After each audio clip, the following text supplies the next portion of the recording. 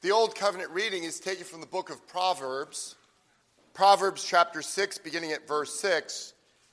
We'll be reading through verse 11 this morning. The word of the Lord. Go to the ant, you sluggard. Consider her ways and be wise. Without having any chief, officer, or ruler, she prepares her bread in summer and gathers her food in harvest. How long will you lie there, O sluggard? When will you arise from your sleep? A little sleep, a little slumber, a little folding of the hands to rest, and poverty will come upon you like a robber, and want like an armed man. Here endeth the Old Covenant reading. The New Covenant reading is taken from the Gospel according to Matthew. Matthew chapter 6, beginning at verse 19. We'll be reading through verse 24 this morning. The word of our God.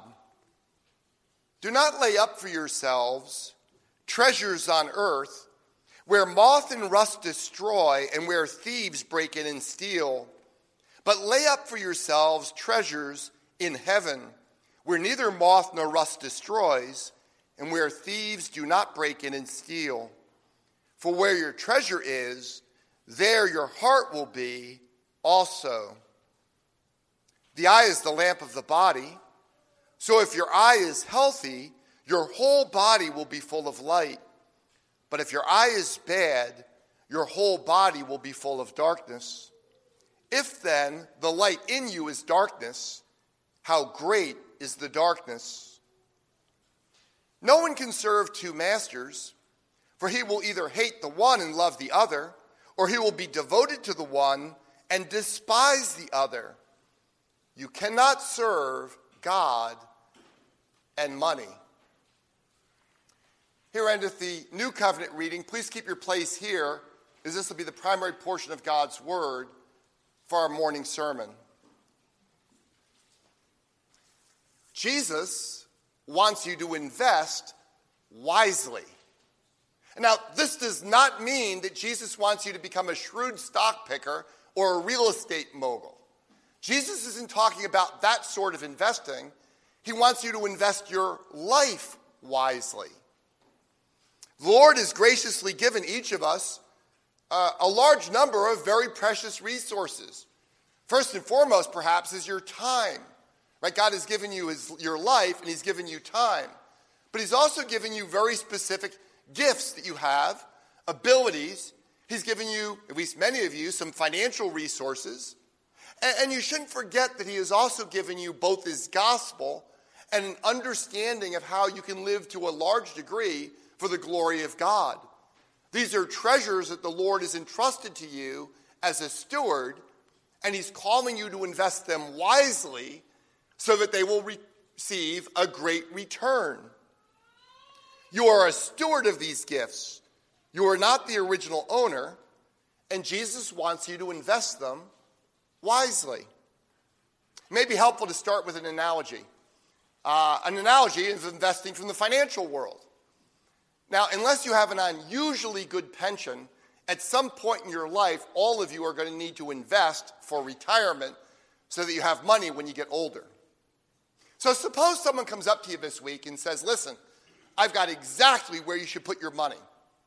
I want to urge you to invest. This company is so going to take off. They're going to bring back the Sony Walkman, right? And this company is totally committed to the idea that people are going to give up digital downloads and music and podcasts and stuff and return to cassette tapes. For you young people, in case you've never seen one, this is a cassette tape. Now, believe it or not, people used to record things on this. This one has 2 sermons on it.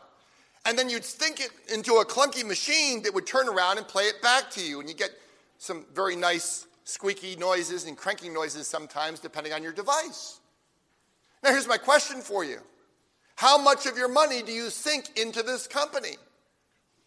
And if you are considering it, you ought to let someone else manage your money for you, right? But here's the really interesting part. Suppose you could go back 30 or 40 years ago, when cassette tapes were actually incredibly popular. I mean, every church was giving them out, mailing them out. You know, we'd ask for a donation for $2 to cover the cost of the cassette, whatever it was. Even at that time when they were incredibly popular, it was still risky to invest in a company that was going to make equipment to play these cassette tapes. And the reason's obvious. It's technology. Technology changes. And you couldn't know if you were investing at the end of the cycle before it gets replaced by something else. Now, if you doubt me about that, think about your cell phones. Cell phones may be the greatest consumer product that has ever been launched. I mean, Apple is the most valuable company on the face of the earth today. Imagine you can go back just 15 years ago and invest in the cell phone leader. I mean, we don't put our money in Apple, right? You know, we would have made a killing by now, just 15 years. We're talking about putting a building up in Salem, New Hampshire. We could put up a cathedral, except we wouldn't have invested in Apple. See, 15 years ago, the dominant cell phone maker on the face of the earth was Nokia. In fact, there's a now very famous article, it was a cover page article in Forbes magazine from 15 years ago that was about Nokia, and it was subtitled, "A Billion Customers. Can anyone catch the cell phone king?" But you know, when you walk around your local mall, you may notice there's not beautiful Nokia stores with a line of people outside of them. And our investment would have lost 80% or so of its value over the last 15 years. That's the way technology works. It's here today. It's gone tomorrow. It gets replaced by something else. But what Jesus cares about is not whether or not you're buying Apple stock or Nokia stock. Jesus in this passage is bringing us to the reality that the vast majority of people on the face of the earth are investing the bulk of their time, the bulk of their energy, the bulk of their resources in things that are either useless or things that are ephemeral. Here today, gone tomorrow. And Jesus doesn't want you to waste your life like that. And so he teaches us in very direct ways how we can invest our lives in ways that are going to be good, importantly, where we're going to invest our lives, and what we ought to avoid so that we don't waste our lives. We're going to look at this morning's passage under three main headings. First, don't follow your heart. Second, be careful what you feed your heart. And third, blessed are the pure in heart. Let me give those to you again. First, don't follow your heart. Second, be careful what you feed your heart. And third, blessed are the pure in heart. We begin with a actually very important truth. Don't follow your heart. And I know that runs contrary to at least half of the graduation speeches that are going to be given this spring. But it aligns with the Word of God, and that is so much more important. Please look at verses 19 through 21 with me. Jesus says, "Do not lay up for yourselves treasures on earth, where moth and rust destroy and where thieves break in and steal, but lay up for yourselves treasures in heaven, where neither moth nor rust destroys, and where thieves do not break in and steal. For where your treasure is, there your heart will be also." I mean, that just makes good sense. You're going to take care of your treasures. If you have really valuable diamonds, you're going to lock them up in the safe when you're not showing them. If you have artwork that's worth millions and millions of dollars, well, first of all, you're doing really well. But let me say, you're not only going to want to secure it in a place where thieves aren't going to get it, you want to control the temperature, make sure it doesn't fade, there's no rot in it, and so on. You take care of those things that are valuable, right? That just makes good sense. But where can you store up the treasures of your life so that they matter both in this age and in the age to come? And you'll notice that the contrast Jesus makes is binary.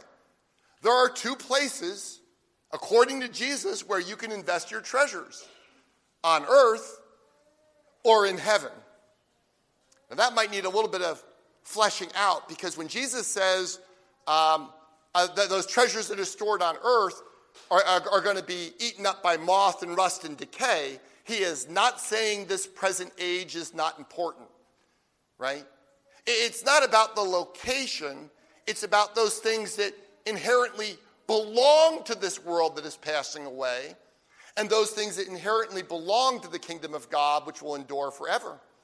So, when you give a glass of cold water to a young disciple in Jesus' name, Jesus says you will not lose your reward. But the glass, the water, and that disciple are all physical, and they're all in this age. The very place where we invest for eternal dividends has to be right now. That's the only time you can ever do it. The point is the location of the orientation of where those gifts are going. The contrast is less between the locations of earth and heaven and more between treasuring those things that belong to the age that is passing away and treasuring those things that belong to the kingdom of God. This is what the Apostle Paul means when he tells the Colossians, "If then you have been raised with Christ, seek the things that are above, where Christ is, seated at the right hand of God." Now, what does it mean to seek the things that are above? It does not mean deny this life. It means you ought to be acting in this life in a way that honors Jesus Christ and carries out his will in this world. Seeking the things that are above does not mean ignoring the thirsty young disciple.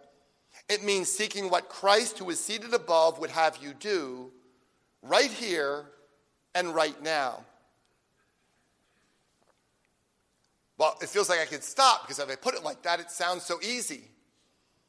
But a little bit of reflection on our own lives shows we don't always do this so well, that we actually struggle with this issue.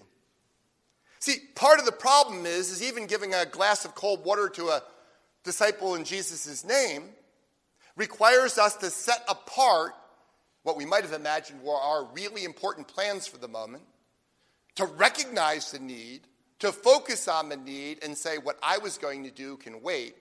I'm going to do this instead. And if it's a glass of cold water, that might not seem like a big deal. That's actually why Jesus chose it. He's saying, even a glass of cold water. But consider Jesus' parable, the Good Samaritan.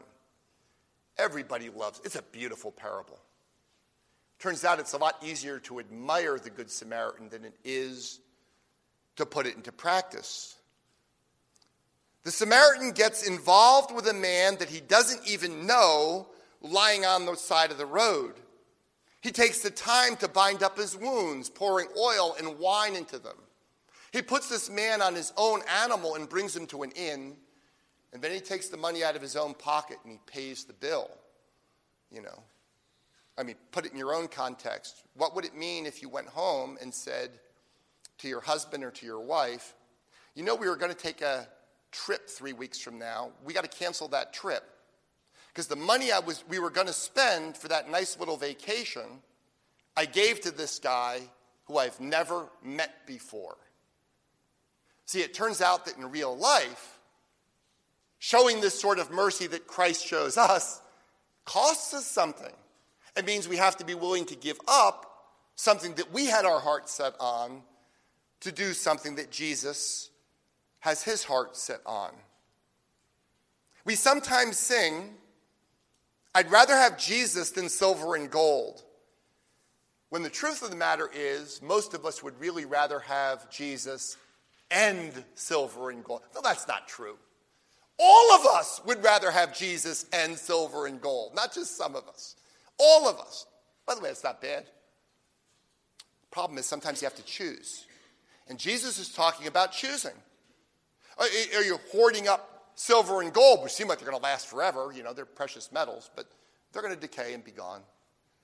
Is your life set on the bigger house, the promotion, fame, accolades in school, right? Things that are all passing away. They're not wrong in themselves. Please hear that. Those are not wrong. The problem is when we put them in the place of God. Let's remember that earthly treasures, even silver and gold, are ephemeral. And our Lord uses rather vivid language. To hope or to find security in earthly treasures, according to Jesus, is to hope or to find security where moth and rust destroy and where thieves break in and steal. To state the obvious, that's not a good place to invest for your retirement. It's not a good place to invest your life for eternity.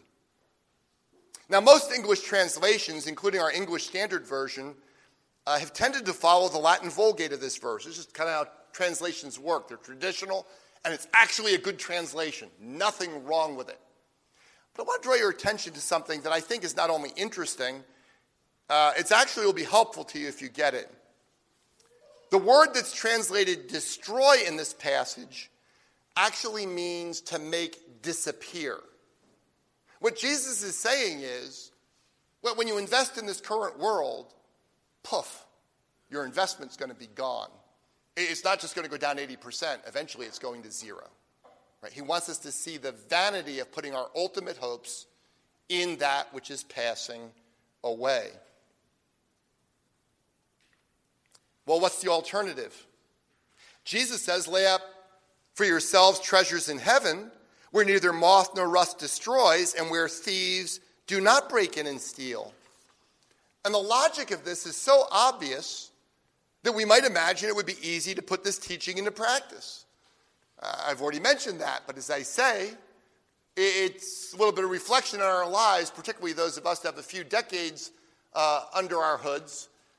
We realize this is actually a little bit harder than we realize, or than we would imagine. For one thing, many completely transient things can loom so large in the present that we come to feel like they are going to be of lasting importance. Turn on the nightly news. Their job is to get your eyeballs, and part of how they get your eyeballs is by telling you that the story they have is really important.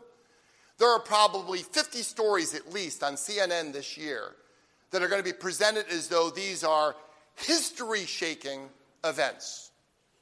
Go back and look at CNN from 10 years ago, and you'll realize that almost none of those had lasting consequence. And that's just 10 years. 200 years from now, the likelihood that any of those things is really going to turn out to be significant is almost zero, right? But in the moment, it can seem so important to us. In the moment, it can seem so permanent. Nevertheless, that just pushes the question out a little bit. Why wouldn't we naturally want to be investing our lives primarily in the kingdom of God from the moment that we first become believers? Do you understand the question? I mean, forgetting the apparent significance of these other things, we all know the kingdom of God is what's most significant. Why don't we just naturally desire to pour the bulk of our resources into seeking first the kingdom of God and its righteousness from the moment that we're converted? And the answer is, when you're converted, you're not yet glorified. You are still a sinner, and now you are a sinner who's been born again by the Spirit of God, and you have a mix of tensions pulling you in opposite direction. On the one hand, now that you really are a child of God, you really do desire the advance of the kingdom. On the other hand, you still have selfish desires. You really do. I do too. You still want to indulge yourself. You still want to flatter yourself in various ways. These things are in tension. And the problem for us is the things that are pulling us back to the world are very visible. They're shiny. They're immediate. In fact, people might be spending billions of dollars to tell you you deserve a break today. So it's hard. One of the lessons that means is you ought not to follow your heart. And what I mean by that is, you feel like you really ought to do something? That's not a good indication that you should. Right? Isn't that what Jesus is actually getting at here in verse 21? I've titled this section, Don't Follow Your Heart, because just doing what you feel like doing will actually lead you to squandering your life until your heart has been fully disciplined and transformed so that it focuses on the Lord. That is what Jesus is saying in verse 21. Jesus is saying instead of following your heart, you need to lead your heart. You need to form your heart.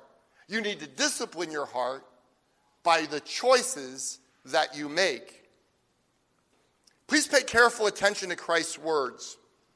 Even though I have mentioned this several times in the past 2 years or so, don't know why it's come up so many times, but I know I've mentioned it at least 3 or 4 times in the past 2 or 3 years, we are all prone to inverting what Jesus says in our heads. This is what Jesus says: "For where your treasure is, there your heart will be also." Where your treasure is, there your heart will be also. Isn't it easy just to invert that? And to think what Jesus is saying is where our heart is, that's where we'll invest our treasure? Well, there's actually a bit of truth in that.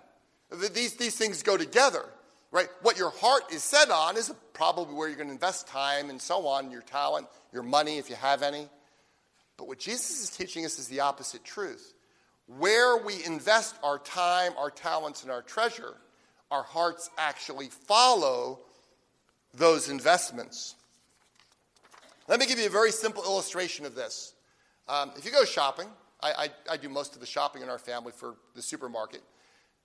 You're walking down the aisle at Market Basket or Hannaford Brothers or whatever, and you're going through the toothpaste aisle.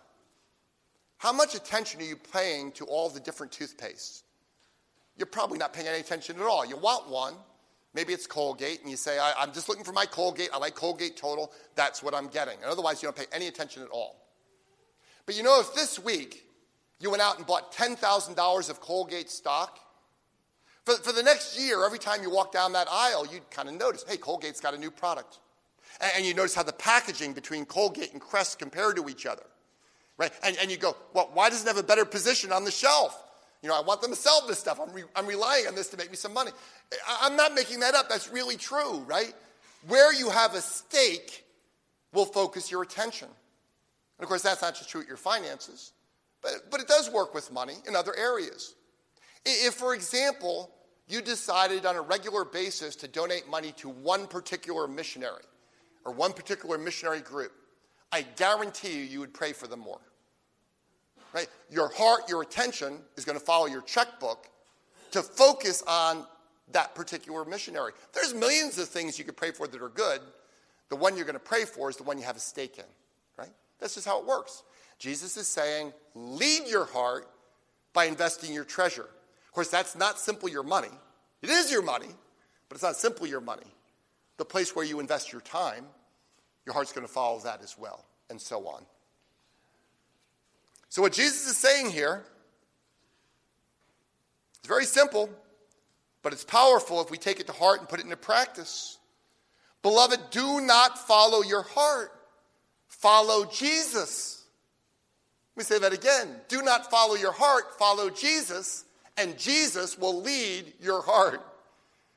That's the direction we need to go. The second point follows, in my judgment, very naturally from the first. We need to be careful what we're putting into our hearts. Right? What are you feeding your heart? You're trying to lead your heart. What are you feeding it? Look at verses 22 and 23 with me. Jesus says, the eye is the lamp of the body, so if your eye is healthy, your whole body will be full of light. But if your eye is bad, your whole body will be full of darkness. If then the light in you is darkness, how great is the darkness? Well, we have a little bit of a debate right up front. What does Jesus mean when he says the eye is the lamp of the body?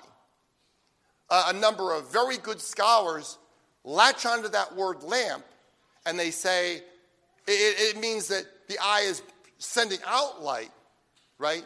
Because it affects everything that you see in the world. My problem with that is Jesus says, if the light is good, your body will be filled with light. That is, the light isn't going out, according to Jesus. The light is coming in, or in fact, it's not coming in, based upon what you are looking at and how you are looking. Both those things are important. What you look at and how you look at it will drive how you think. It impacts the entire rest of our lives in the most profound way. The difference between a healthy and a bad eye is the difference between your body here a metaphor for your entire person being either filled with light or with darkness. Where and how we look is simply one aspect of how we are investing our treasure. Right? You have an ambition. You're saying, I'm going to focus over there. That's what Jesus is saying. Where you focus and how you focus is going to impact the rest of your life. Give you a simple, maybe a little bit of a harsh example, but if you spend your evenings watching trashy movies, you're filling your life with darkness, not with light, right? You're sowing to the flesh, and according to the Bible, of the flesh you're going to reap corruption. But if instead you look out into the world with love upon your neighbors, going, how can I serve them? How can I glorify God in this situation? In that case, you'll be sowing to the Spirit, and of the Spirit, you will reap eternal life. I do want to draw your attention to an interesting detail about the translation of verse 22 that I think will be quite helpful to you if you grasp it. And I'm going to come back to this on the next point. Nearly every English translation says something like, so if your eye is healthy, or if your eye is sound. And I want to say those are good translations. I'm not recommending any different translation than that. But it might be surprising to you, but the Greek word behind this means singular, right? Not sound or healthy, but singular. And the translators understood that if they said you had like a single eye or a singular eye, it'd be incredibly confusing, wouldn't mean anything to us. It might even seem a little bit weird.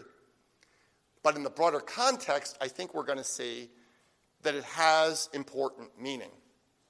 We're going to see that context in the very next verse. So please look at verse 24 with me. Verse 24. No one can serve two masters, for either he will hate the one and love the other, or he will be devoted to the one and despise the other. You cannot serve God and money. This may be one of the best known verses in the Sermon on the Mount other than the Lord's Prayer and perhaps the Beatitudes, right? Everybody knows Jesus says you can't serve both God and mammon. That's the Aramaic word that's behind this here.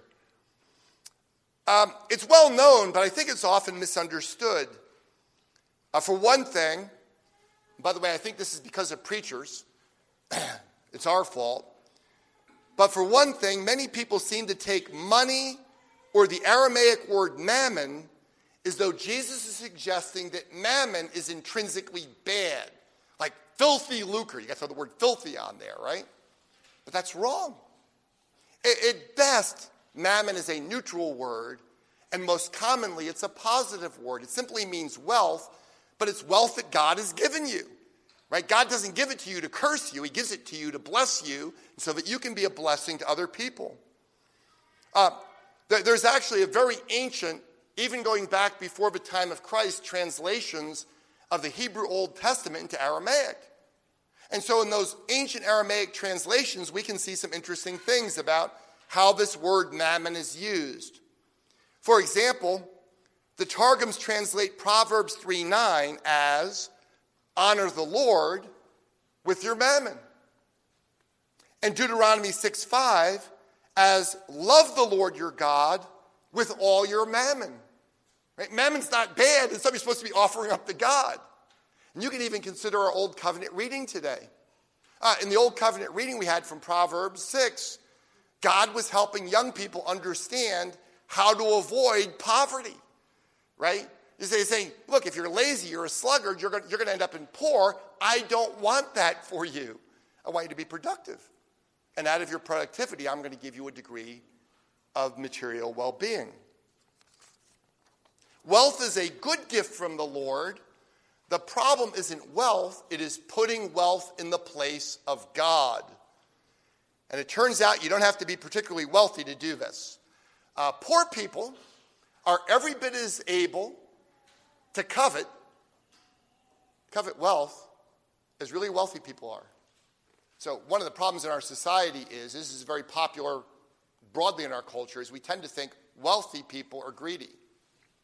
But poor people could totally imagine that if they just had more money, it would solve all their problems. And they can lust after it. And all of you in the middle class can do that too. See, this is not about the status of our bank accounts, it's about our hearts.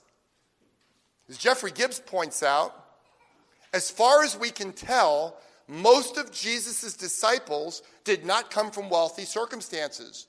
Moreover, the crowds that are listening to Jesus' teaching, they're comprised largely of poor Palestinian farmers, peasants, and tradesmen.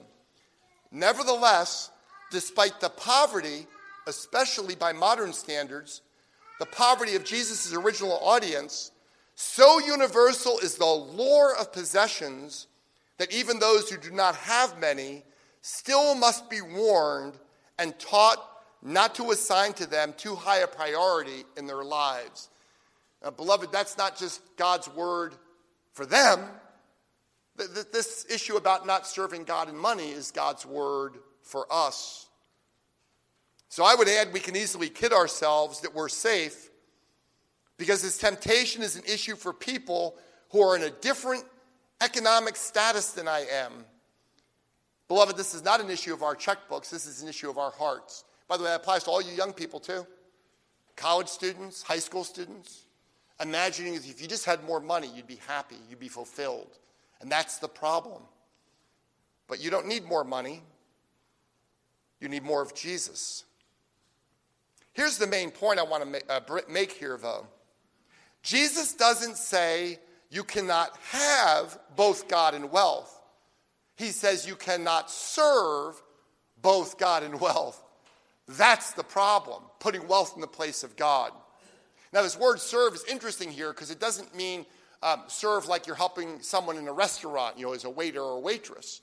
It means serve as a slave, to be a slave to that person. You can, in fact, serve multiple people, multiple interests in your life as part of your job. You can have 2 jobs instead of 1. You really can do that, right? But in terms of being a slave, you can only have one master. You cannot belong body and soul to your faithful Savior, Jesus Christ, and yet give all your thoughts and your energies over to accumulating more wealth. Those things can't go together. That's what Jesus is telling us. And this brings us back to that issue about the eye being healthy. As I pointed out, the Greek word actually means singular. And I think we can now see why that makes sense. See, Jesus is saying, if your eye is focused on the kingdom of God and its righteousness, if your eye is focused on God, singularly, with single-minded devotion to God, then your whole life is going to be filled with light. Right? But if you think it can be divided, right, we glance a little bit at Jesus occasionally, but mostly you're focusing on that stuff you want to get, well, then your life is going to be filled with darkness. In fact, this is what Jesus meant earlier on in the Sermon on the Mount when he talked about us being pure in heart. As Kierkegaard pointed out, pure in heart here is not about you only meditate on butterflies or something. It's about being single-minded in your devotion to God. And Jesus says, blessed are the pure in heart, right? For theirs is the kingdom of God. That blessedness is really important to remember. When Jesus is calling us to not try to serve God in money, you can't do it, but we could try, right? To not try to do that, he's not calling us to deprivation. Actually, he's calling you to liberation. Because wealth is a wonderful servant, but it is a horrible master. Just mark that in your minds. Wealth is a wonderful servant, but it is a horrible master. Jesus wants to liberate you from that horrible master, and he wants to give you a life that he himself will bless. Blessed are the pure in heart, for theirs is the kingdom of God. Wholehearted service to the Lord is the way of liberty and blessedness, both in this age and for the age to come. C.T. Studd said it both memorably and well. Only one life, 'twill soon be past. Only what's done for Christ will last. Beloved, you only have one life. Invest it wisely. Amen.